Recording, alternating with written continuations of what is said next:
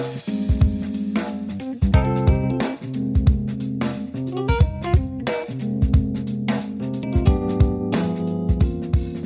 right, hej och välkomna till Gränslöst, en podd med Kalle Samid, Malcolm Shiune och mig Mustafa Panshiri.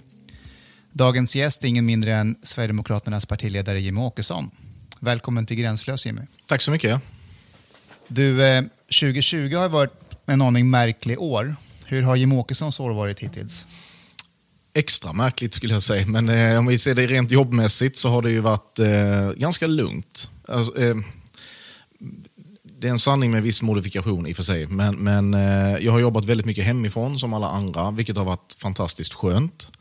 Å ena sidan, å andra sidan så har det inneburit att det finns ju liksom inget riktigt stopp på arbetsdagen. Inget hemifrån och komma hem, utan ständigt på kontoret, vilket har gjort att man förmodligen har jobbat fler timmar än vad man normalt sett gör. Så att, det har varit ganska slitsamt också, men skönt att sova i sin egen säng. Mm. Men hur ofta är du i Stockholm? I våras, från början på mars fram till midsommar, så var jag i Stockholm 2 gånger. Den här hösten så kommer jag vara här minst varannan vecka i alla fall, så att det blir lite mer nu. Nu har ju flygen börjat gå, så det gick ju knappt att ta sig hit i våras. Det var ju bil, då har jag 12 timmar minst fram och tillbaka. Det kändes, man kan ju ha mer nytta på de timmarna än att sitta i en bil. Just det. Mm. Du, jag tänkte inleda med att prata lite med dig om konservatism. Förenklat betyder det att man konserverar eller bevarar idéer. Och konservatismen i Afghanistan ser inte ut som den i Frankrike, och den i Frankrike behöver inte se ut som den i Sverige. Så vad är det Sverigedemokraterna konserverar? Jag vet inte om man måste konservera någonting egentligen. Utan för mig som konservativ så är det mer ett uttryck för att man är lite eftertänksam snarare. Man måste inte göra allting snabbt och man måste inte utgå från att man ska ut med det gamla och in med det nya, utan tvärtom. Man ska lära av det gamla och behålla det som var bra, och sen kan man skruva lite så att det blir ännu bättre. Ungefär det är min konservatism. Alltså om du tänker det där på en slags demonstrationståg, så du har liksom den vänstra sidan som säger ut, framåt, förändra, nya saker, och så har du liksom konservativa som säger vänta, tveka, lite osexigt sådär. Det kanske är lite osexigt. Ärligt talat så konservativ har varit ett skällsord ganska länge. Och sen kan jag tycka att jag och mitt parti och andra runt omkring har försökt liksom göra någonting annat kring det här begreppet och försöka få det modernt igen och intressant och lite hippt, eller vad man nu ska kalla det. Och jag tycker vi har börjat lyckas så smått också. Det var länge sedan vi hörde en moderatledare använda konservatism som något annat än skällsord. Och nu använder Ulf Kristersson till exempel då liberalkonservativ som en självklar benämning på var han själv står någonstans. Och det hävdar jag, det är lite vår förtjänst att det har kommit tillbaka på det sättet. Men jag väntar gärna. Och det gör jag i alla sammanhang. Jag tar det gärna lite lugnt. Jag tycker det finns, ju äldre man blir så tycker jag att det blir mer påtagligt att det är faktiskt ganska bra ibland att ta det lite lugnt och vänta lite och se vad som händer, utvärdera. Lite svensk förvaltningstradition, så lite osexigt men oftast väldigt bra på lång sikt. Malcolm, du är med i tidningen Oikos, som är en konservativ tankesmedja. Känner du igen den här beskrivningen som Jimmie målar upp här? Ja, alltså det är ju som Jimmie tar upp, så har ju Moderaterna varit tvungna att börja använda den här termen lite grann motvilligt på ett plan. Och det fascinerande med begreppet konservatism idag är ju att helt plötsligt så blir det på tapeten att ställa frågan typ, men vad är målet med vad vi håller på med inom politiken? För det är en sak att diskutera, ska vi skynda långsamt eller skynda snabbt? Men det är lite en annan sak att fråga, men vad är vi på väg? Så om du tänker dig under flyktingkrisen när folk sa okej, vi ska ha ett mångkulturellt samhälle, vi ska inte ha några gränser, för gränser är bara linjer på en karta, bla bla bla. Och ingen riktigt kunde förklara vad det var man faktiskt ville ha, vilket vi ser konsekvenserna av idag. Så jag menar, idag har ju diskussionen om typ, vilken sorts stat, vilken sorts samhälle ska vi leva i, kommit tillbaks över hela Europa. Och det där är någonting som både vänstern och högern behöver greppa med idag egentligen. Att man har bara antagit massor med visioner här om vart vi är på väg, liksom konstant utveckling och så vidare, utan att riktigt veta vart man kommer att hamna. På tal om visioner och vart vi är på väg. Kallis, du ville prata lite om migrationspolitiken. Jo, jag tänkte börja med att välkomna dig, Jimmie Åkesson, till vår podd. Tack så jättemycket för att du tar dig tid. Tack själv. Och kommer hit till oss. Jag tänkte prata lite om politikutvecklingen egentligen. Det är väl den stora frågan, men jag tänkte börja med att rama in det först då. För att göra det så ska jag börja med att prata lite om de andra riksdagspartierna. Den situationen vi har idag, och om jag ska vara tydlig så syftar jag på den huvudlösa migrationspolitik landet har fört och de konsekvenser det har fått för landet då, med mycket bristfällig integrationspolitik. Det är ett faktum som jag inte tycker att man kan belasta Sverigedemokraterna för, utan det är snarare någonting som är en följd av de resterande 7 riksdagspartiernas inkompetens vad avser att föra en migrationspolitik som bygger på konsekvensanalyser, och ser det mera en effekt av närmare 3 decennier av usel politik då. Och med det sagt så kommer jag att tänka på ett citat som 1969 års Nobelpristagare i fysik har uttryckt, en man vid namn Murray Gell-Mann. Om jag kunnat se längre än andra är det på grund av att jag är omgiven av dvärgar. Och i det här menar jag då någonstans på att när det rör sig om migrations- och integrationspolitiken så tycker jag att Sverigedemokraterna har haft det alldeles för lätt, eftersom alternativet har varit så dåligt. Så min fråga till dig vad avser just de enorma problemen vi har med utanförskapet i Sverige är: vad har Sverigedemokraterna för sammanhållen och mätbar politik för utanförskapet i Sverige? Om vi börjar bara med det där om att vi har haft det för lätt och så kan jag väl hålla med om det. Jag hade gärna mött liksom någon slags intellektuellt motstånd i den här debatten, vilket man aldrig har gjort, utan man har bara mött en massa otrevliga epitet och beskyllningar och sådär, och det har ju inte varit så konstruktivt. Sen är ju SD, hävdar jag, åtminstone är det så för min egen del, och jag tror de som är verksamma i vårt parti idag, så är ju vi en effekt av den förda politiken. Så att jag har aldrig bett om att göra det här, utan jag har gjort det här och halkat in i det här därför att jag var en av få som valde att göra det, helt enkelt. Kunde inte för mitt liv egentligen ens drömma om att jag skulle sitta här med er idag eller ha kontor i riksdagen och så. Det har liksom aldrig varit något mål, utan det har bara blivit så. När det gäller politiken mot utanförskapet så är det ju, dels måste man ju förstå, hävdar jag, och det är det viktigaste insikten man måste ha, det är ju varför har det här utanförskapet uppstått, och det hänger ihop med en huvudlös, ansvarslös migrationspolitik. Det är min enkla analys av det, och då måste man ju först och främst erkänna det och sen ändra den politiken, annars så liksom blir det bara ett konstant tillflöde av ännu mer problem. Där är väl debatten nu, åtminstone om man lyssnar på debatten så låter det lite som att alla håller med om det, utom någon möjligen, men alla förstår det. När du väl har gjort det, då finns det ingen quick fix överhuvudtaget. Det är så många, nu har jag varit med i några valrörelser och det här är ju ingen ny fråga, den här frågan har ju funnits med hela tiden egentligen, i synnerhet när man debatterar med mig.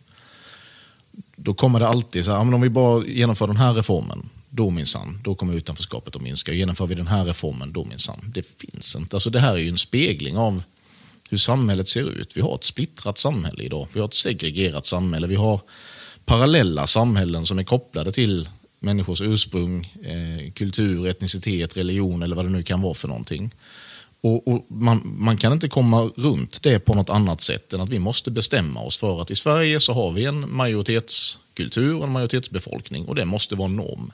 Och människor som kommer hit måste anpassa sig till den normen i en ganska hög utsträckning för att vi ska kunna komma runt det här. Annars får vi acceptera ett särkulturellt samhälle där vi lever parallellt, sida vid sida.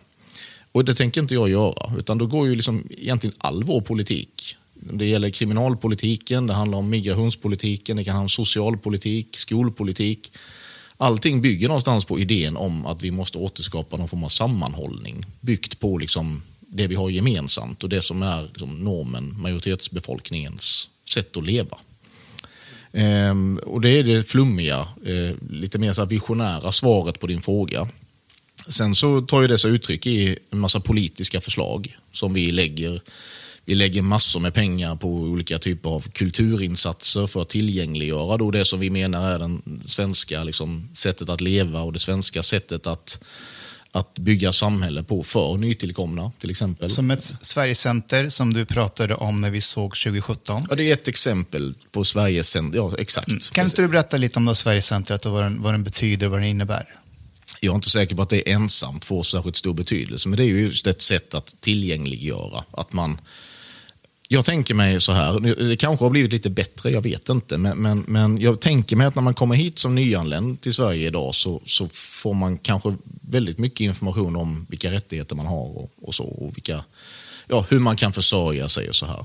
Men man får kanske inte så mycket. Jag vet, vi hade en debatt i riksdagen, det är inte så många år sedan, om vi överhuvudtaget skulle ha samhällsorientering för nyanlända. Det var en jättedebatt om det och där vi var de enda som tyckte att det kan väl vara bra. Liksom.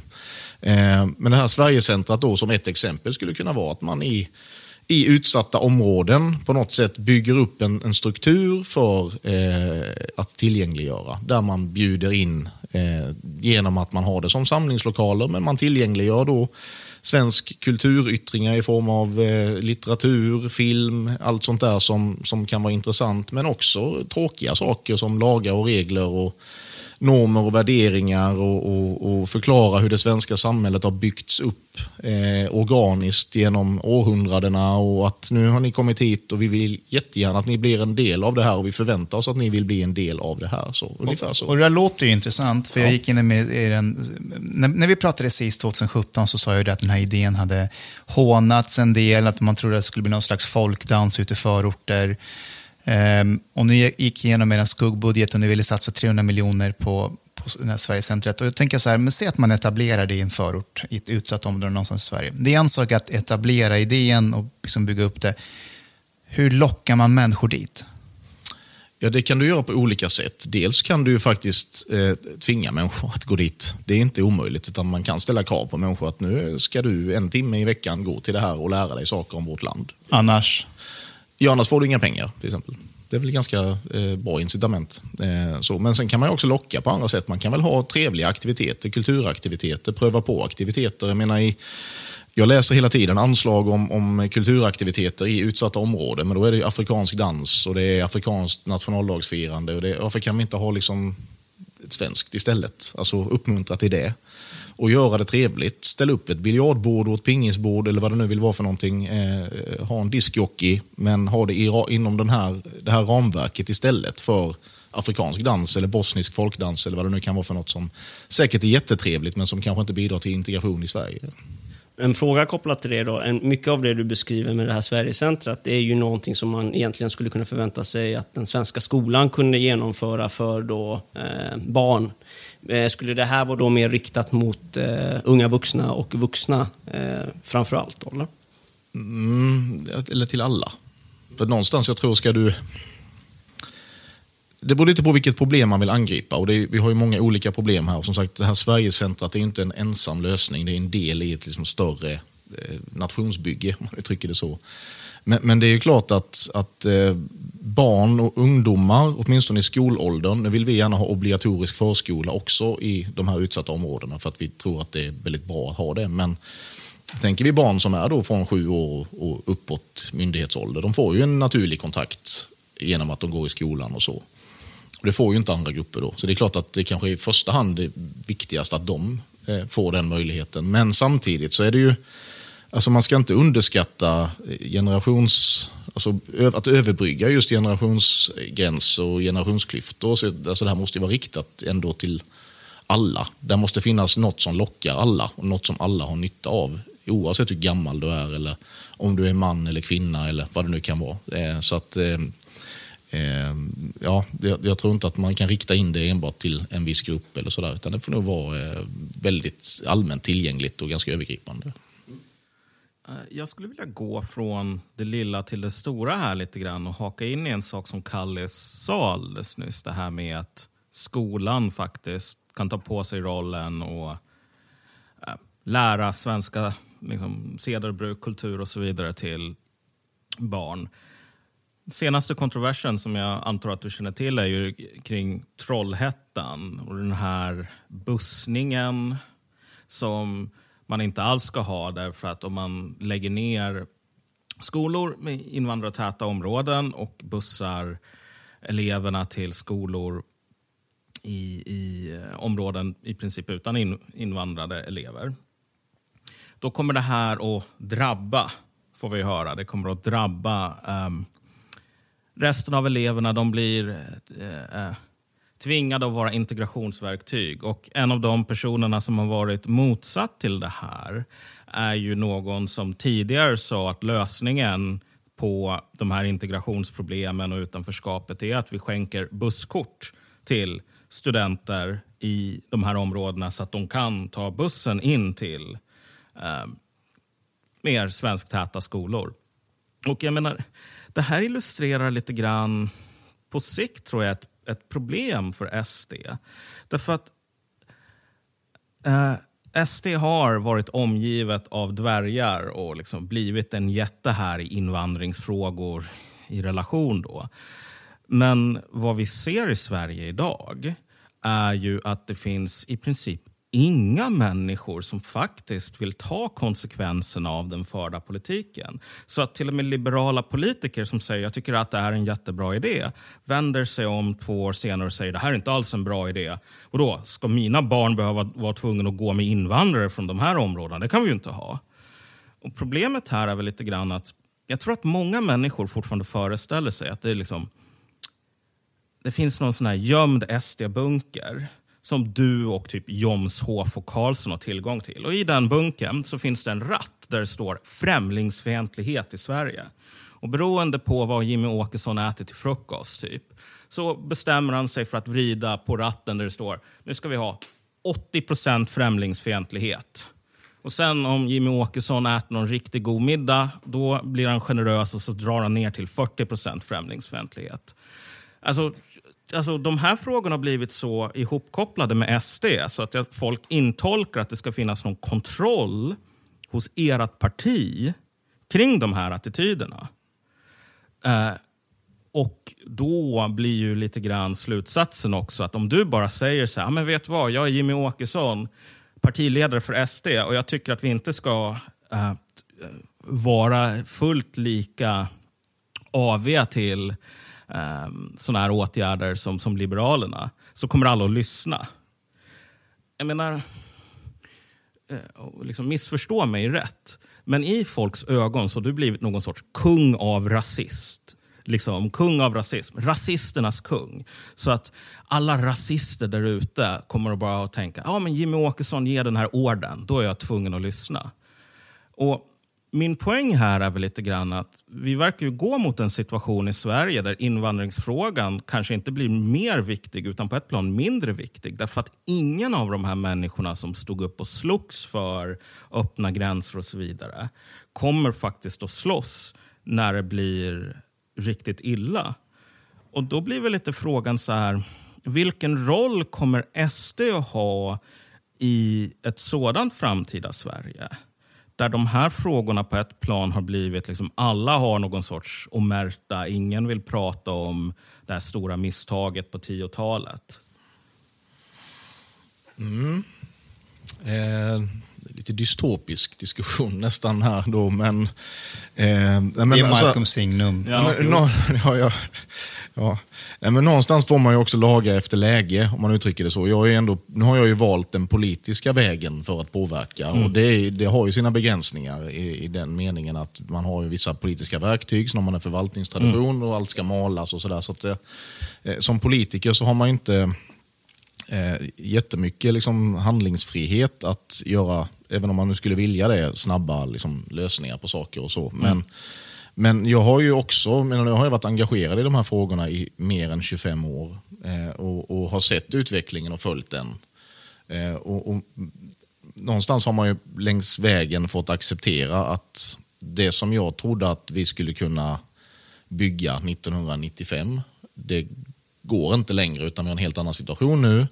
På gott och ont ska jag säga, därför att det är ju väldigt många människor som har kommit till vårt land har förmåga att bidra till det här samhällsbygget som vi måste göra. Och det är därför som också SD har liksom gått från, när jag gick med i partiet så var det väl lite splittrat, lite spretigt vad man tyckte och sådär. Men idag så har vi ju en väldigt liksom tydlig syn på vem som är svensk, vad som är svenskhet, där man kan bli svensk om man vill det.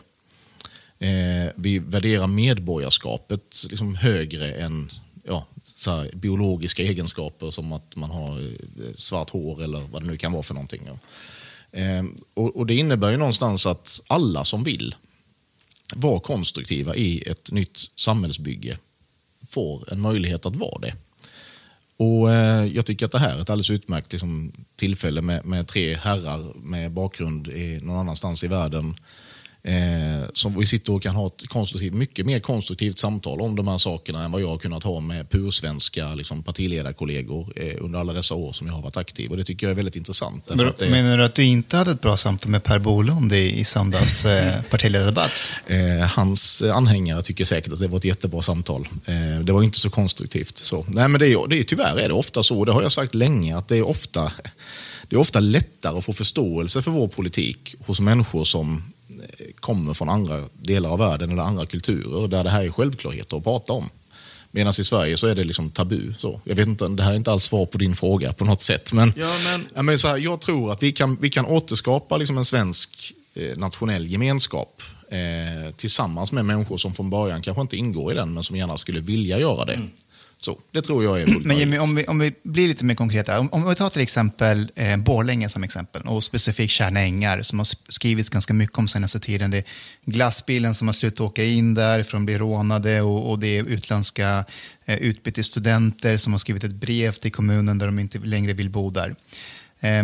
Lars Åberg, journalisten, skrev en lång text om det här i Kvartal redan 2017. Då skriver han att officiellt så ska det bo 3500 i den här stadsdelen, men kommunen tror att det är förmodligen 10 000 som bor där. Och det vet man enligt vattenförbrukningen bland annat. En minoritet av människorna jobbar där. Polisen är orolig över att anmälda brott plötsligt har minskat drastiskt, vilket tyder på att det är ett parallellsamhälle. Låt oss säga att ni kommer till makten, ni stoppar invandringen, för det är ett trumfkort ni alltid kommer med. Invandring stoppas under en obestämd tid. Hur kommer man åt Tjärna ängar? Ja, hur kommer man åt Tjärna ängar? Bara för som en bakgrund så är det ju... Det var väldigt många som var förvånade över SDs valresultat i just Borlänge redan 2010. Jag var inte särskilt förvånad därför att det har varit ett extremt utsatt del av landet. Så att vi har haft ögonen på det ganska länge. Nej, men det du också måste göra, det är ju dels det här förslaget som nu har kommit från olika håll, bland annat från oss om en folkräkning till exempel. Det tror jag är en viktig konkret åtgärd. Hur ska den gå till? Ja, det utreds just nu och vi håller på att diskutera partierna sinsemellan om man ska ha ett gemensamt förslag eller om man inte ska ha det och sådär. Men det får vi återkomma till exakt hur den ska gå till. Men det gjordes ju en folkräkning för 30 år sedan ungefär. Den har vi som utgångspunkt åtminstone. Men det tror jag är en viktig sak. Alltså, generellt, ta reda på så här, hur många bor i vårt land och vilka är det? Hur många finns det med dubbla identiteter och så? Det är ett sätt att liksom, kanske åtminstone få en bild av hur stort det här problemet faktiskt är. Inte vara rädd för att se till att människor som inte har rätt att uppehålla sig här, att vi har en aktiv politik för att de ska återvända dit de kommer ifrån. Strypa bidragstillflöden på ett sätt som är fullt möjligt att göra men som det inte har funnits någon politisk vilja att göra.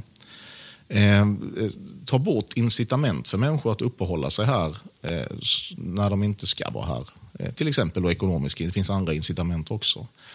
Det är så man får jobba på kort sikt. Sen finns ingen enkel lösning, det finns liksom inget trollspö, utan det här är ju något som det kommer ta generationer innan vi har löst den här situationen. Det är bara att inse att det är så. Det har gått så långt på så många håll i landet att vi får acceptera att, eller det är svårt att acceptera, men vi får helt enkelt förhålla oss till situationen är som den är Och så får vi göra vad vi kan för att liksom, skapa förutsättningar för att det som växer fram framöver blir någonting annat och blir någonting bättre. Det är det jag kan göra som politiker. Sen finns det ju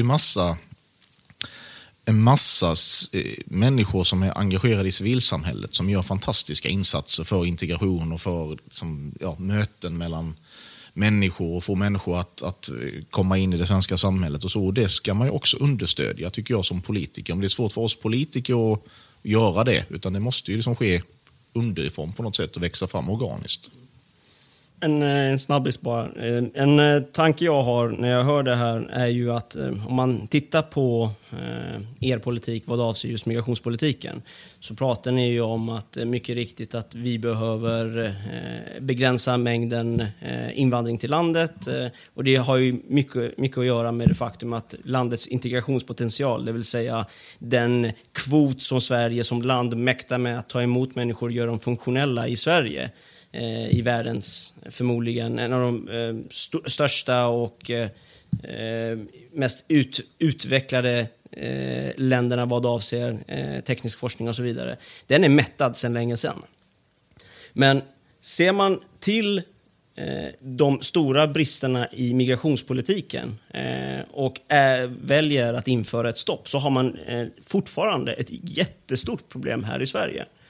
Här, som ett exempel, en aspekt av den migrationspolitik vi för idag och den så kallade asylrätt vi har idag, det är ju att människor som söker sig hit får avslag på sin ansökan och väljer att inte lämna landet, uppehåller sig i landet illegalt och blir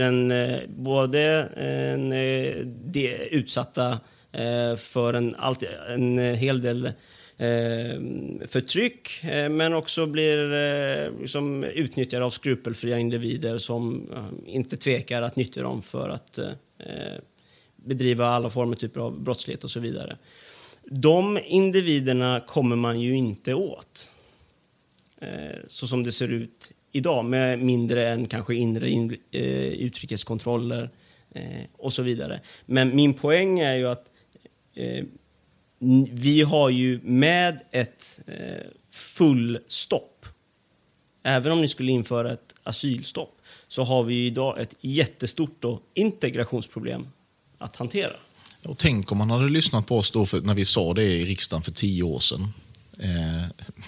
Hur mycket problemen har växt bara på 10 år. Det hade ju varit fantastiskt om vi bara hade behövt hantera de problem vi hade för 10 år sedan. Nu har de ju blivit mycket, mycket större. Så att jag sa det i någon debatt häromdagen att nästa gång kan ni lyssna på mig när jag säger något, så kanske förutsättningarna blir lite bättre i alla fall. Men nej, du har helt rätt. Alltså det är så. Och det som jag sa, det kommer ta generationer att lösa det här. Men samhället jag tror man kommer väldigt långt bara genom politisk vilja. Det låter naivt kanske, men jag tror det. Alltså signalera den politiska ledningen i landet att vi vill i den här riktningen. Då kan väldigt mycket hända. Därför att då får du hela myndighetssverige följer med i den riktningen.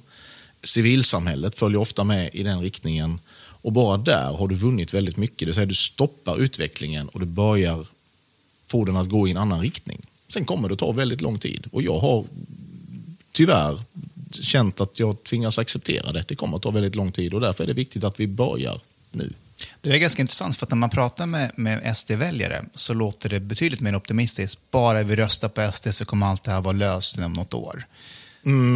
Kanske, jag vet inte vilka väljare du har pratat med. Men för ni som sagt, ni sitter liksom på triumfkortet. Ja, men så är det ju. Men jag tror att det är ändå ett uttryck för alla. Om de tänker efter så förstår nog alla att så enkelt är det inte. Men jag tror däremot att det är ett uttryck för att alltså många människor är desperata i det här. Och vill ha liksom man vill se resultat, att utvecklingen går i en annan riktning. Och det kan man bara få med oss, hävdar jag. Det kan vi erbjuda åtminstone. Ja, och alltså en av de sakerna som jag reagerar på lite grann, eftersom jag är den dystopiska ryttaren här av de här 3 ryttarna i den här podden.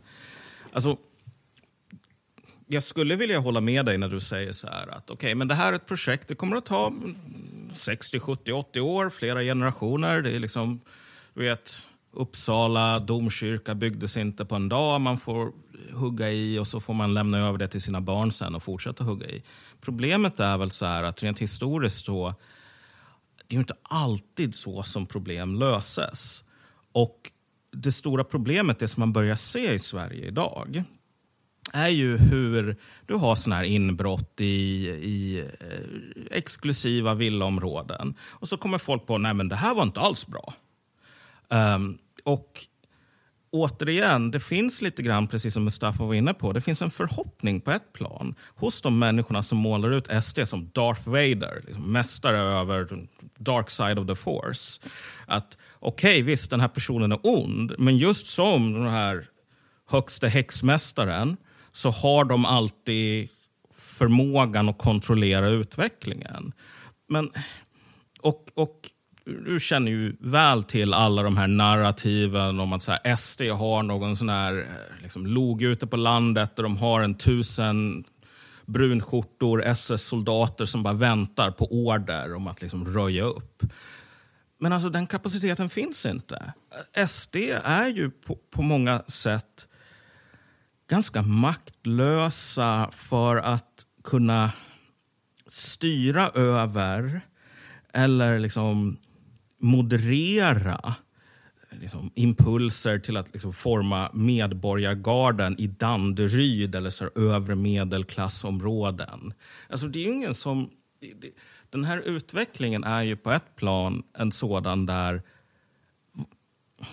den berättelsen om att det är SD som liksom driver på de här rörelserna mot liksom mer ökat våld, medborgargarden och allting. Det där är ju bara lögn. SD har ingenting med det att göra. Och ändå så sker de sakerna. Och ja, det är någonting man behöver hålla ögat på av den enkla anledningen att det kan bli så att statsmakten kanske inte har så otroligt stor förmåga att förhindra, typ om du tänker dig konflikter mellan olika invandrargrupper till exempel. Nej, och det du säger är ju inte... Du säger det på ett roligt sätt, men det ligger väldigt mycket i det. Och jag har ibland funderat över när jag ändå ska få ett tack för att jag har genom det jag har gjort och mina partivänner har gjort agerat ventil åt väldigt många människor som förmodligen hade haft en helt annan nivå av frustration idag. Både svenskar och människor med utländsk bakgrund. Jag tror att konflikterna i samhället hade sett avsevärt annorlunda ut. Det hade haft den polarisering vi ser idag är nog ingenting mot hur det hade sett ut om inte vi hade kommit in som en ganska moderat ventil ändå i den här frågan. När jag träffar liksom, journalister och kollegor från andra länder så är det ju, man blir förvånad över hur snälla vi är. Och med tanke på dels vad de har läst, men också då läst om situationen i Sverige. Man förväntar sig träffa liksom något gäng brunskjortor och någon riktig gaphals till fascistledare. Och så träffar man mig och jag är ganska moderat lagd av mig. Alltså inte partimoderat, men alltså en ganska lugn och städad person som inte alltid tar till överord och vill gärna inte ha konflikt i onödan och sådär. Jag tror att, helt ärligt, att det missnöje som har växt i Sverige och som tilläts växa utan debatt, det hade kunnat kanaliseras på ett helt annat sätt om inte vi hade kommit in som ventil. Och någon kanske tackar oss för det någon gång i framtiden, jag vet inte. Ja, men bara en sak här. Alltså, jag håller helt med dig om att det här missnöjet har kanaliserats, men just nu så växer det ju upp ett annat sorts missnöje. Alltså alla de människorna som de senaste 15 åren bara så här, Jimmie Åkesson är nazist. Jimmie Åkesson, han är typ SS-soldat i kostym. Rent krasst och liksom, det här låter roligt, men egentligen så är det ju inte så himla kul. De här människorna som har sagt, Jimmie Åkesson är nazist, vi måste slåss mot honom för att han är nazist. Alltså vi går ju fram mot en utveckling där de här människorna kommer att dyka upp om 10 år och säga, ja, jag hörde att du var nazist. Jag skulle behöva leja in liksom 1000 SS-soldater. Jag hörde att ert parti, det är de som är experter på det. Och så kommer efter liksom en 20-30 år av att säga, nej men det är inte riktigt vad vi sysslar med. Så kommer man att säga igen, nej men det är inte riktigt det vi sysslar med. Vi har inte de här grejerna. Det är bara en vandringssägen. Och så kommer de människorna som under en flertal decennium bara skrytit med hur goda de är, säger, ja men nu blir jag extremt besviken. Vad fan är ni bra för i så fall? Jag tänker så här, Jimmie Åkesson, beror det inte på synen på er, alltså Sverigedemokraterna och den resan ni har gjort? För om man tar som ett exempel, i 1999 års partiprogram så var ni ju emot adoption av barn som var födda utanför EU. Och i valet 2014 så var ju du med i en film där du uppträdde tillsammans med 2 personer som var adopterade och födda utanför Europa. Och det menar jag på är ju ett tecken på en resa som partiet har gjort. Där man då, om jag förstår det rätt, och du får gärna rätta mig om jag har missuppfattat, att svenskhet handlar mer om en språklig och kulturell gemenskap än om gener. Mm. Hur får ni människor att se den resa som jag och andra bedömer att ni har gjort? Ja, men min bedömning är att fler och fler ser den. Och det är också skälet till att var 5:e svensk idag säger att man tänker rösta på oss. Det är ju, den här adoptionsfrågan är ju intressant, därför att när jag gick med i partiet 95 blev jag medlem, då fanns den på partiprogrammet. Och jag ifrågasatte det. Varför tar man upp det här? Liksom? Då hänvisar man till självmordsstatistik och så, men det liksom, internationell adoption är dåligt därför att det blir identitetskris för människor som har den bakgrunden och så. Och jag då som tillhör en generation som är uppväxt med människor med just den bakgrunden kunde inte riktigt relatera till det. Men det har liksom aldrig funnits någon rasistisk utgångspunkt. Vad jag har förstått, det är säkert de som har tyckt det, men det har liksom aldrig varit så att man kan inte bli svensk om man är mörkhyad. Jag har faktiskt någon enstaka kanske har jag träffat som har tyckt så i mitt parti genom åren, men väldigt få. 99 däremot så togs det där bort. Och det var viktigt därför att det var ju jag och Björn Söder, Rickard Jomshoff, jag tror även Mattias Karlsson var med där. Alltså vi var ju med och reformerade partiet, och det började där 99 med att vi skrev om just partiprogrammet, och då försvann den saken. Dödsstraffet försvann, det ville partiet ha före det. Vi ville förstatliga bank- och försäkringsväsendet. Kanske Malcolm gillar, men jag har alltid varit skeptisk till den typen av lösningar. Alltså det var ganska mycket liksom av det här. Den resan vi har gjort, den började egentligen där, kan man säga, med den reformeringen. Och för mig var det inget konstigt med den här reklamfilmen som du refererar till från 2014 var det väl? Vill jag minnas. Ja, eller till och med 2018 kanske. Strunt samma. För mig var den bara självklar, men jag förstår ju att den för de som var med i den här filmen, inte jag får ju alltid skit liksom, men de 2 andra som var med som då, de fick ju väldigt mycket skit för att de var med, och de var alibin och det var alla möjliga husnegrar och allt möjligt de kallades, och av då de här förment goda människorna som tyckte att vad gör ni där liksom, fattar ni inte, ni sviker.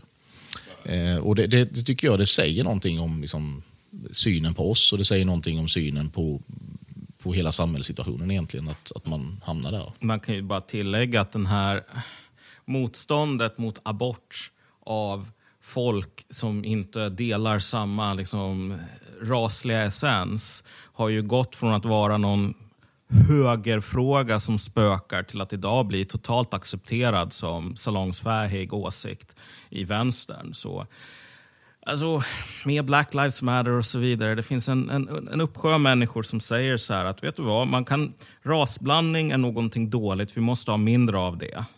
Så att alltså, inte ens det kan partiet behålla. Nej men det så att vi har aldrig haft det. Nej, men jag vill bara understryka det. Men jo, jag vet. Men jag menar, om ni ska hålla på och överge och hålla på och nationalisera bankerna, så får vi väl ta att det där motståndet kommer tillbaks från andra sidan till slut. Jag tänkte på en grej. Jag tror att du jag och Ganman pratade om det här när vi träffade för vår bok. Jag har ju hört dig säga om att man ska tacka dig för de här frågorna du lyfte upp. Att man ska till och med ge en medalj, såg jag i någon intervju. Det har jag sagt i något sammanhang. Ja, precis. Men har du tänkt på att de här förslagen som har kommit, eller så här, anledningen till att vi är där vi är idag kanske är ert fel egentligen. Alltså för att ni har ju varit en slags kontraindikator på vad man ska göra. Så har ni sagt att vi ska minska migrationen, då måste man säga öppna hjärtan och ha öppna gränser, vi bygger inga murar. Alltså, ni har bäddat lite för det här genom att komma in i riksdagen och bli framgångsrika. Har du tänkt på det någon gång? Jag har själv aldrig gjort den analysen, men jag har hört andra göra den och jag köper inte den. Därför att vi är en reaktion på en politik som var dålig långt innan 2010 eller 2015. Men det fanns ändå röster på den tiden. Jag tänker på Sabuni fanns där, Rojas fanns där. Alltså så här, debattklimatet var inte öppet, men det var öppnare. Men när ni kom så stängdes ju ner helt och hållet i princip. Fast om jag går gärna längre tillbaka än så. Alltså till 90-talet. Då var ju debattklimatet, hävdar jag, extremt stängt. Sen har det väl gått lite i vågor. Och det är möjligt att man upplevde Rojas till exempel som någon slags ventil eller sådär. Jag gjorde faktiskt inte det. Jag tog aldrig det där riktigt på allvar och ingen annan gjorde det heller. Lars Leijonborg som blev Lejonkungen för att han föreslog språktest för medborgarskap som de sen aldrig föreslog. Men alltså det var ju inte på riktigt. Vi är ju en riktig folklig reaktion på en usel politik. Och den har växt fram väldigt sakta.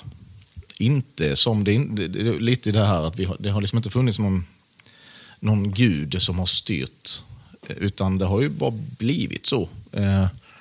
Vårt problem från början handlade ju väldigt mycket om trovärdighet och om folklighet. Alltså det är klart att bilden av SD som ett parti med massa marscherande skinnskallar som ju då förmedlades på 90-talet, även om den bilden är mycket mer, den verkliga bilden är mycket mer komplex än så, men det är ju den bilden som väldigt många människor hade.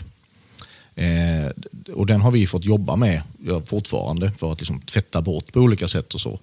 Men jag tror inte att debattklimatet hade varit vad det är idag om inte vi hade tvingat fram det. Utan det är ju ett resultat av att vi har växt som har gjort att de här sakerna har tvingats tas upp hos att Stefan Löfven på bara några veckor ändrar sig från att Europa inte ska bygga några murar till att nu ska vi ha EUs miniminivå på migrationen, och Moderaterna för den delen från öppna era hjärtan, och vi får vara beredda på att göra liksom nedskärningar i välfärden för det kommer komma väldigt massa människor hit, till vad Moderaterna säger idag. Det är ju faktiskt vi som har tvingat fram det, för de hade inte ideologiskt har de inte haft några incitament att göra den förflyttningen, utan det har de gjort av rent opinionsmässiga skäl. De har förlorat väljare till oss, de behöver ta tillbaka de väljarna och då behöver de ta efter vår politik.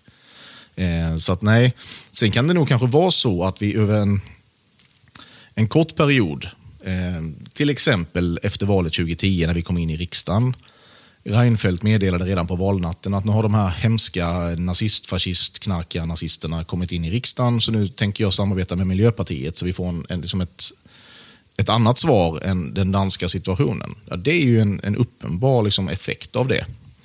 Men jag tror ju att Fredrik Reinfeldt hade ju, alltså så jäkla mycket förändrades inte migrationspolitiken vid migrationsuppgörelsen med Miljöpartiet. Den var dålig, väldigt dålig redan innan det. Så att det är möjligt att det liksom i debattklimatet kan ha sett lite annorlunda ut. Men jag hävdar att vi har ju gjort väldigt mycket för att Sverige är där vi är idag. Jag är nog beredd att hålla med dig där, för att jag tror ju också att det här är en effekt av att ni har vuxit och att fler väljer att rösta på er, snarare än att man från de andra riksdagspartierna har förstått allvaret i sitt misslyckande. Så att i det tycker jag att du har helt rätt. Men som jag var inne på med det här citatet, ni har ju vuxit på grund av att de andra har varit så utomordentligt dåliga. Det är ju det som har varit den primära motorn, vill jag påstå. Och att man har försökt att associera er med att spruta eld och äta spädbarn till frukost över tiden. En strategi som inte visar sig funka överhuvudtaget. Men det är fortfarande så att ni gör ju anspråk på regeringsmakten. Jag vill minnas att du uttryckte ett intresse för posten som justitieminister och så vidare. Så det finns ju ett engagemang i Sverigedemokraterna i att faktiskt leda landet om ni får tillfälle. Men då är ju frågan, om ni nu får möjlighet, vad ska ni driva för då migrations- och integrationspolitik som hjälper er att försöka, inte lösa det här, men försöka hantera den situation som har skapats. Och då har jag några frågor då kring den politik ni för som jag inte ser som sammanhållen. Och här får du rätta mig om jag har fel, Jimmie Åkesson. För jag ser att ni kommunicerar saker och ting, men jag ser inte att det följs upp då. Som ett exempel, vad hände med kravet på folkomröstning om migrationspolitiken från 2015? Det tror jag vi har lagt som förslag i riksdagen varje år sedan vi kom in i riksdagen. Sen får vi inte med oss några andra partier på det, tyvärr. Och då blir det inte så mycket mer. Men vi följer upp, åtminstone den saken följer vi upp. Det finns som förslag från oss. Det gör det? Det gör det. Okej. Eller om kravet om folkomröstning om medlemskap i EU inför valet 2018? Ja, men vi har föreslagit det också. Men varje år så läggs det alla partier lägger en stor EU-motion varje år. Och där har det kravet funnits med fram till vi ändrade linje lite grann. Det är möjligt att det fortfarande finns med krav på folkomröstning om EU-medlemskapet, men jag tror att det eventuellt kan vara struket. Annars har vi haft med det varje år sedan valet också, eller sedan 2010. För det jag saknar, det är ju någon form av en sammanhållen politik. Jag kan ju ta del av ett principprogram motsvarande när jag tittar på er hemsida, men jag ser inget sammanhållet partiprogram. Som ett exempel, vi pratar ju om i det här migrationskommittén har ju lämnat in sitt slutbetänkande. Där hade Sverigedemokraterna lämnat in ett särskilt yttrande, och där menar man på att återvandring är ett riktmärke för den svenska migrationen.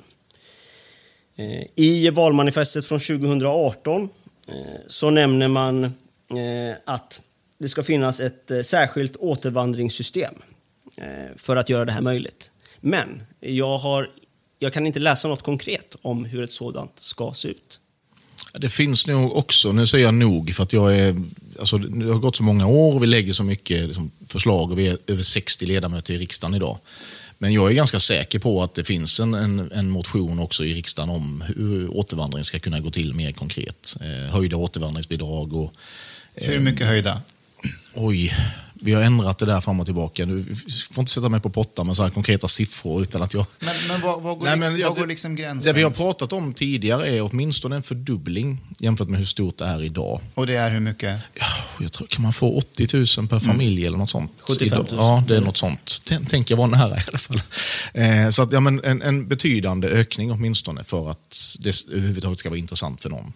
Men finns det något exempel historiskt sett där människor kommer till ett i-land och lämnar det tillbaka till ett u-land för lite pengar eller av andra incitament? Nej, men jag tror att det i grunden är det ju incitamentet att man vill tillbaka till sitt hem. Det är ju det som är grundincitamentet. Men sen är vi ju, precis som du påpekar, Sverige är ju då ett så kallat i-land eller ett utvecklat rikt land i jämförelse med de här länderna som väldigt många kommer ifrån. Och det är klart att då behövs det kanske också andra incitament för att man ska tippa över. För att jag träffar väldigt många människor, det gör säkert ni också, med bakgrund i andra länder som har en väldigt stark drivkraft att återvända hem när det är säkert. Men man kan inte, man har kanske inte råd jämfört med den levnadsstandard man har i Sverige, eller man har helt enkelt inte råd för att man har inte jobb i Sverige, man har inte råd med flygbiljetter eller köpa hus i hemlandet. Då kan man få ett högre bidrag enligt vår politik än vad man kan få idag. Vi vill också hjälpa till med rent administrativ stöd. Hur hittar man ett hus i det här landet som jag flyttade ifrån för 5 år sedan? Vem kan hjälpa mig med det? Ja, där kan vi hjälpa till. Kommunen till exempel kan ha en sån samordnare som hjälper till. Men det här har prövats det fanns ett projekt i Göteborg. Eller för flera projekt, men jag minns ett särskilt projekt, nu kommer jag inte ihåg vad det hette, men som vi har tittat ganska mycket på, där man i projektform jobbade med just det här, att man dels ger man pengar, dels ger man administrativt hands-on stöd till människor som vill återvända, och det var ganska framgångsrikt, vill jag minnas. Nu var det här på 90-talet tror jag, men det går liksom att göra det. Sen tror inte jag att det löser inte våra integrationsproblem, men det är ändå en liten pusselbit i det hela. Så att ni kommer fram till en viss summa som faktiskt attraherar människor att åka tillbaka hem, återvandra. Säg att den summan är nog ganska hög, alltså vi pratar några 100 000. Men att det ändå lockar människor. Tror inte att det kommer att sticka i ögonen på era väljare? Det är möjligt att det gör. Å andra sidan så de här människorna som är aktuella för detta är ju oftast människor som inte har etablerat sig i Sverige. De lever på svenska skattemedel. Kostar väldigt mycket pengar.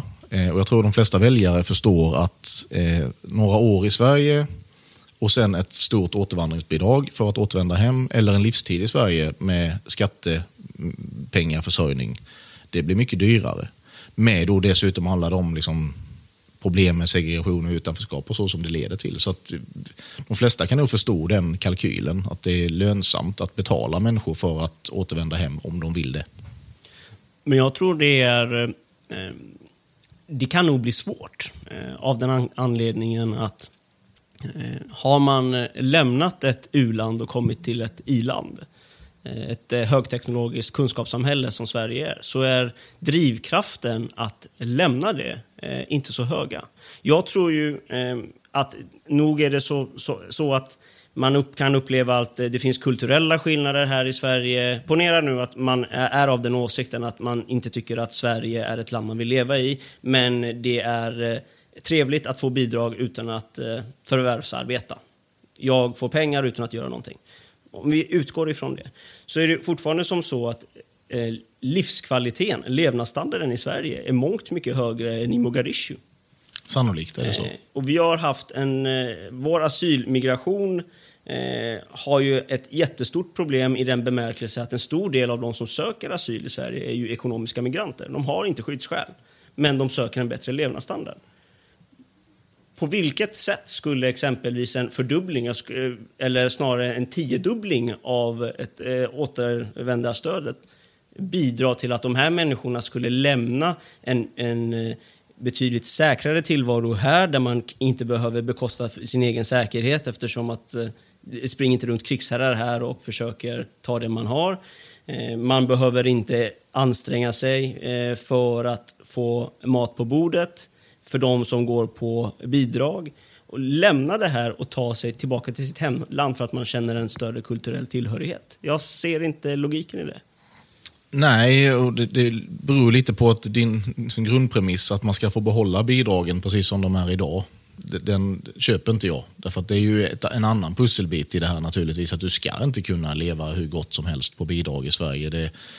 Moderaternas förslag om ett bidragstak tycker jag är intressant. Sen är jag inte säker på att just den lösningen kanske är den bästa. Men alltså att du behöver ställa högre krav på människor, framförallt människor som inte är medborgare i Sverige, när det gäller bidrag. Det tycker jag är självklart. Och det är ju ett annat sätt, det är ett annat incitament för människor att inte bo kvar här. Sen ska man ju, alltså, nu pratar vi, det blir alltid så, man pratar om så här, alla asylinvandrare som en klump av människor som har exakt samma behov och samma intressen, och så är det ju inte. Väldigt många jag träffar ju människor varje dag, varenda studiebesök man gör på något företag eller någon arbetsplats, så träffar man ju människor med den bakgrunden som jobbar och är väl etablerade i vad man kan kräva liksom, för en första generations invandrare och så. Och det är väl inget problem. Liksom. Det stora problemet är ju alla de som faktiskt inte vill, kan, får eller förmår bidra på något sätt. Alltså de bygger ju sina egna samhällen i Sverige. Det ser ju, alltså det finns många klassiska citat från människor, men just att ja, men jag trivs jättebra här i Malmö för det är som hemma i Irak. Ja, så kan vi inte ha det. Alltså, kommer man bort ifrån det, ja, då kanske man känner kanske den kulturella, liksom behovet av kulturellt utbyte blir så starkt så att man får ännu starkare liksom, vilja att återvända då. Det är väldigt hypotetiskt allt det här. Det är svåra frågor, men jag tror att min erfarenhet är att många människor har kommit till Sverige, ja, för att leva bättre, men många har kommit hit för att de har liksom flytt. Och man har haft inställningen att återvända. Men det blir svårare och svårare ju bättre man lever här, naturligtvis. Ja, då bör man ju liksom kompensera det på något sätt. Det finns väl också en risk även på detta område att folk börjar övertolka politikens faktiskt förmåga här att verkligen kontrollera processen. För jag menar, hur mycket pengar man får i ett sånt här återvandringsbidrag, det är ju en pullfaktor. Det drar dig till att göra den här saken för att det är en lockande grej. Medan normalt sett såna här liksom, stora folkförflyttningar, vilket är vad vi talar om, de motiveras ju nästan alltid historiskt av ganska starka push-faktorer. Så att det är någonting här som faktiskt får mig att vilja bryta upp från där jag bor och dra någon annanstans. Och en av de sakerna som jag tror folk missar eller folk inte vill tala högt om i Sverige är ju så här att alltså, polisen har nog inte så himla mycket kapacitet, till exempel om du får så här, vilket vi har sett lite grann redan, typ etniska konflikter mellan olika invandrargrupper i invandrarområden. Alltså att den svenska polisen ska gå in och liksom röja upp och återställa ordningen, det kanske inte kommer att hända. Och än värre så kan ju de sociala motsättningarna, liksom om den här ekonomiska krisen faktiskt blir lika illa som den stora depressionen, så kan det visa sig att så här, det som får folk att lämna er i slutändan, att det finns lite jobbiga människor med hagelbrakar och liknande. Du är så drastisk. Ja, men alltså, nej, jag tror att man behöver faktiskt vara medveten om det här, därför att Sverige är ju inte en ö isolerad från historien. Och återigen, jag tar upp de här sakerna inte för att jag vill vara en doomer, utan för att jag vill återvända till det här temat, vilket är att alla människor där ute, eller en stor majoritet av Sveriges befolkning, tror jag upplever att du som person är någon sorts Jedi-mästare när det kommer till att styra över den här utvecklingen. Och tänker att, ja men du vet vad, Jimmie Åkesson kommer verkligen att, om vi får alla de här problemen, så Jimmie vet, han kommer att ordna upp allting. Och jag tror att det där är lite av en svår position som partiet har hamnat i, just som det här den enda vägen för kritik av den rådande ordningen har ju varit SD på något plan. Och alltså, hur hanterar man om folk blir besvikna när det visar sig att man inte kan... Alltså politiken har begränsningar, och det är inte SDs fel att politiken har begränsningar. Men så jag tror, om jag ska vara ärlig, så tror jag att den teorin, eller vad vi ska kalla det, bygger väldigt mycket på tonen i sociala mediers kommentarsfält. Gemene svensk är inte där, utan den gemene väljaren, den gemene SD-väljaren har ingen övertro vare sig på mig eller på politiken, utan det är förmodligen en ganska liten klick väldigt övertygade väljare som är där. Men när jag upplever inte att det är tvärtom. Alltså väldigt många människor, jag möter ju väldigt mycket människor liksom, och de allra flesta jag möter, de är så glada att någon för deras talan, bara att någon säger det som de tänker och tycker, och sen förstår de att vi kan inte ändra allt över en natt, men det är jättebra att någon försöker. Ungefär så tror jag det är. Och sen kommer det alltid finnas någon som blir besviken och som tycker att nej, men så här tyckte ni för 30 år sedan, varför tycker ni inte så länge? Nu går jag med i det här nya extrempartiet som har bildats för 51:e gången istället och så. Men jag bryr mig inte om dem, för det är inte dem jag jobbar för. Jag jobbar för det stora flertalet människor i det här landet. Liksom. Det är det jag förhåller mig till. Jimmie, Kallis var inne på att ni gjort en resa genom åren med adoptionsfrågan, abort. Jag har en lyssnarfråga till dig från en Jens Ganman, 7,5 år från Östersund med ett intresse för pajdiagrammer. Han säger så här: hej Jimmie. Allt för ofta får jag beskåda någon kvällstidning gräva upp något rasistiskt eller främlingsfientligt som någon av era medlemmar uttryckt i något forum. Trots att ni påstår att ni jobbar med att bli av med dessa medlemmar. Hur ser ert interna arbete egentligen ut med att bli kvitt med alla dessa tokskallar en gång för alla? Och eftersom jag är 7,5 år gammal skulle jag uppskatta om du kunde förklara för mig utifrån min ålder så att jag förstår. Hej Jens. Det är en väldigt intressant fråga det här. Nej, men alltså det finns ingen quick fix på det heller. Min övertygelse är, och jag vet att det är så, alla partier innehåller tokstollar, extremister. Men skillnaden här är att alltså, de här kvällstidningarna, de behöver inte ens gräva upp, utan era medlemmar skriver allt för ofta saker på Facebook. Så det behöver inte vara hjärnforskare, utan du vet, det är allt från Martin Strid till han Magnus Lebeck senast med den här selfie-pistolen där invandrare ska skjuta sig själva för att slippa bidrag. De dyker upp liksom varannan vecka på något sätt. Hur kommer ni åt det här? Ja, men det jag skulle komma till att jag är övertygad att det finns överallt. Och det är viktigt ändå att ha med sig. I andra partier så har de... Man kan vara extrem på olika sätt och i olika frågor. Tokstålar finns det överallt. Det som är en skillnad är att i andra större gamla partier så är de marginaliserade för länge sedan. Utom möjligen typ Miljöpartiet och så, där det dyker upp tokstollar lite hela tiden, Vänsterpartiet och sådär. Men i de större partierna, med gamla partierna, så är de marginaliserade. De syns inte, de har inga uppdrag. Medlemmarna lokalt vet redan vilka de är. De kanske har haft uppdrag men har blivit avpoliterade. Vi har ju dubblat oss i varje val.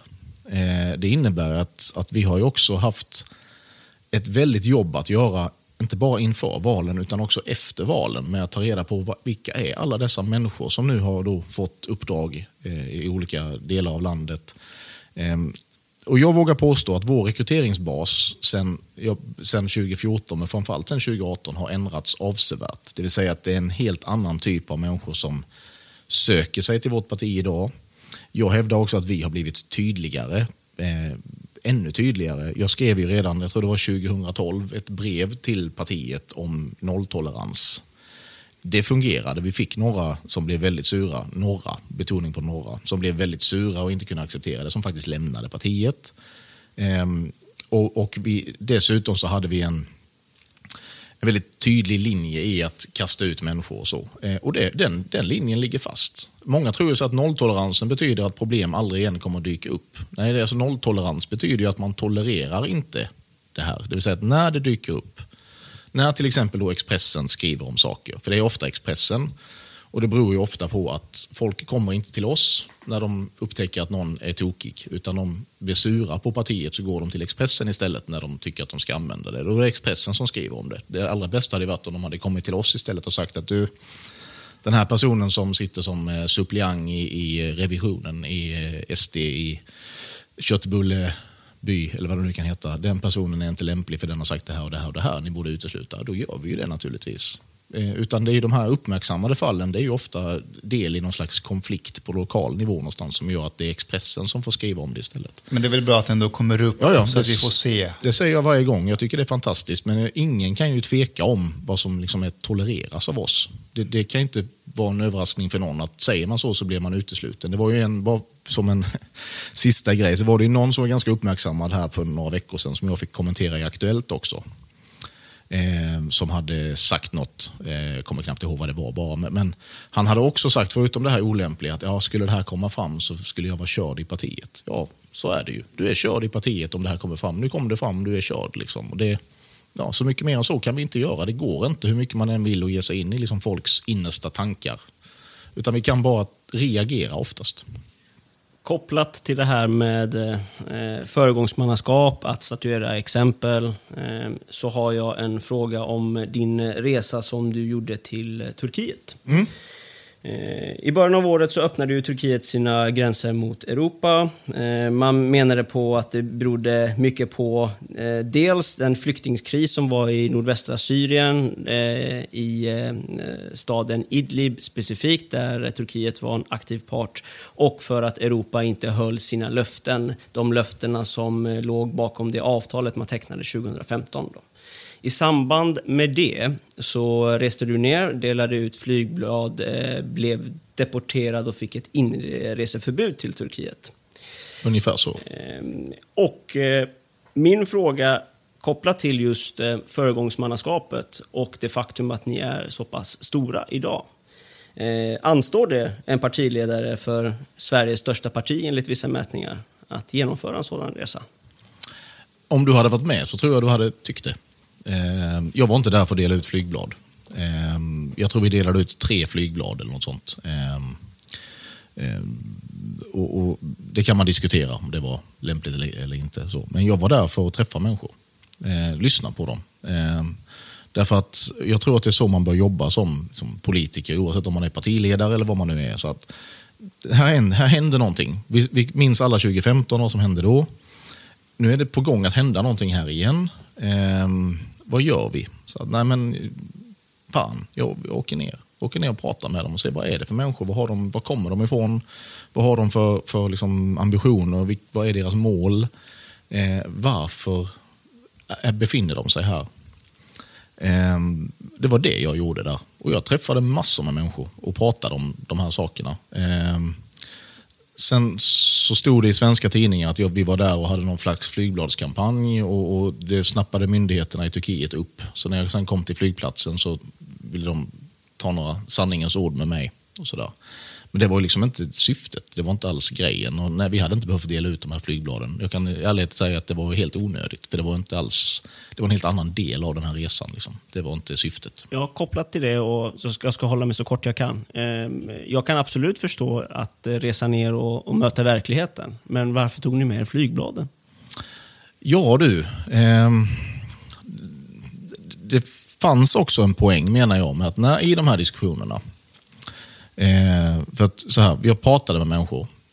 Sen så var det en del skulle till Frankrike, de skulle till Tyskland, de skulle till massa länder. Så var det en del som ville till Sverige. Och då tyckte jag att jag bör informera om hur det ser ut i Sverige. Och då gav vi dem den informationen att det är fullt i Sverige. Liksom. Och inte till Sverige. Det var liksom budskapet. Så. Men som sagt, jag tror vi delade ut 3 sådana lappar totalt sett där. Det var inte det som var syftet. Okej. Jimmie Åkesson, tusen tack för att du ville vara med i Gränslöst. Tack så hemskt mycket för inbjudan. Stort tack för medverkan.